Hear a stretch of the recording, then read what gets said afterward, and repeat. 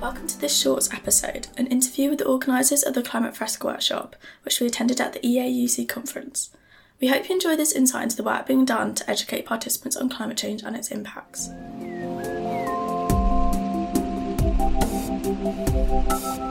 Hi, so we're still here. We're still at the EAUC annual conference and we're just coming towards the end of it. But we thought it'd be good to go right the way back to the start and to talk to two of the people behind the brilliant Climate Fresk workshop that we had right at the very beginning of the conference. Actually, it was even the day before, wasn't it, that we came up and did this? And I thought that was very generous of you to come that bit earlier as well. So could you just briefly introduce yourselves and say what Climate Fresk is about and just give us that background and that whole picture, because I think people would be really interested to learn about that. Sure. Chris? Thanks, Simon. So I'm Vicky Howard and I'm the UK project manager at Climate Fresk. And I'm Leah van Gastel. I'm the higher education lead at Climate Fresk. Brilliant, thank you. And so Climate Fresk it's essentially a 3-hour collaborative workshop that can teach anyone about climate change. And crucially, it empowers people to take action. So we kind of use that kind of theory of you kind of emotional arc where we take people through a journey and we engage their head and teach them about the science, but then we really kind of get them to start feeling, kind of tapping into their creativity and emotions, and then we really kind of bring people up and make them feel inspired and empowered to kind of go away and feel like they can act on tackling the climate change, the climate crisis, fundamentally by kind of coming up with collective and individual solutions. So we don't, as an organisation, kind of provide the solutions. We hold space for people to be able to actually come up with the solutions themselves, so they feel like they're relevant. Brilliant, thank you. Do you want to add anything to that, Leah? Because I'm sure, No, that was great. Thank you. Yeah, I think the only thing I'd add is that what we do is everything is based on the IPCC report. So everything is like scientifically accurate, and it's all about making the science that is in those sometimes a bit boring and inaccessible reports accessible to as many people as possible into a gamified workshop. And yeah, it's quite a lot of fun to go through, I'd say. Yeah, I definitely think it's a lot of fun because I like gamification of education. I love doing exercises that gets people thinking and gets them involved in the session rather than just sitting there passively. As far as I'm concerned, the traditional lecture is boring, it's outdated, there's not much point to it because people switch off.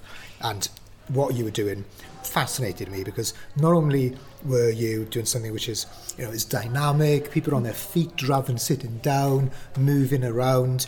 The two things that really struck me was the main point you mentioned there, which is that it's based on the science. It's a really interesting, different way to communicate that science. And what I loved was flipping over the cards because with the exercise, you have the cards and you have to move them into the right places around the causes and consequences and what we're going to be doing around action. And getting that to think through the physical act of moving the cards was great because that is true participation in the exercise. And the facts that you had there, backed up by the science, was really good because it was snappy and it was really focused. So what made you focus on the IPCC data and going true to the science rather than some exercises which are based a bit more on emotion sometimes? Great question. I think the IPCC is one of those, choosing the IPCC for the first question is, and the reason behind it is that it's a consensus, scientific consensus. So they are volunteer scientists from all over the world taking the science from reports that are coming out everywhere in the world, and they are accumulating it into one big report. So it's a scientific consensus, and it's also, I think, one of the UN body, and the fact that they are volunteers, they don't have any biases, they're not getting paid to make those reports. So it's very much because they believe in what they say and getting that information out there. That I think the IPCC is quite a great resource to choose. Would you add anything to that? Yeah, I think also the workshop is based on the head, heart, hand model, and that's kind of this really really kind of interactive way of teaching that engages all different aspects of being human, right? So we start with understanding, so that's why we start with the science first. We really give people what is the problem, what is the science behind it, get them to engage intellectually, and then it moves into the heart section where we talk about, as you said, emotions. So we don't go straight into the emotions because we're trying to get people to use their rational mind first, and then you connect that to what does that make you feel, and then, ultimately, what are you going to do about it, right? So we use that understanding and then feeling and then doing kind of model. And that's kind of been proven as a really, really effective approach to engaging people and teaching things and getting people to start acting on things. And that's why, in answer to your question, why it's that kind of flow of information. Now, I thought it worked beautifully. And what about the reach that you've had? How far have you been able to take the model? How many groupings, how many people have you reached? So it's an exponential growth curve. So it kind of matches, the exponential brilliant graph that we're seeing in climate change. So we feel like our solution is matching what's happening in terms of climate change, in terms of rising temperatures. So actually, when I joined Climate Fresk, I think just to give you context in the UK, when I joined Climate Fresk, we had 450 facilitators. And then it doubles every 6 months. So now we have over 1,000 facilitators in the UK. We have 50,000 facilitators worldwide. And we have now over 1 million people that have done the workshop. And again, when I joined, I think it was 400,000 people that had done the workshop. So essentially, we're doubling every 6 months. And that's due to the power of the train-the-trainer model. So essentially, anybody can do the workshop and then anybody can then actually train to become a facilitator. So we empower people to take this tool out there to their communities, to their workplace, to higher education institutions, and use it themselves. It's not just all about us doing it, it's about giving people that tool to do it. And that is why it's exponentially growing. We feel like it's a really powerful way to get people to engage with climate change.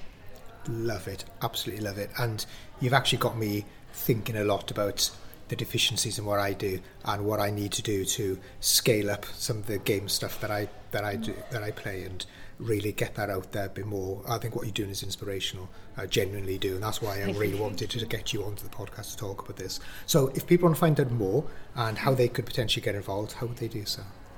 So you can go to the website, which is climatefresk.org. Yep.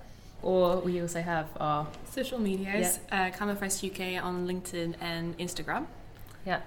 And if not, you can get in touch with myself or Leah on LinkedIn, or we also have a uk@climatefresk.org email address. Brilliant, thank you. And do you visit universities? Yes, we do. We do. Good.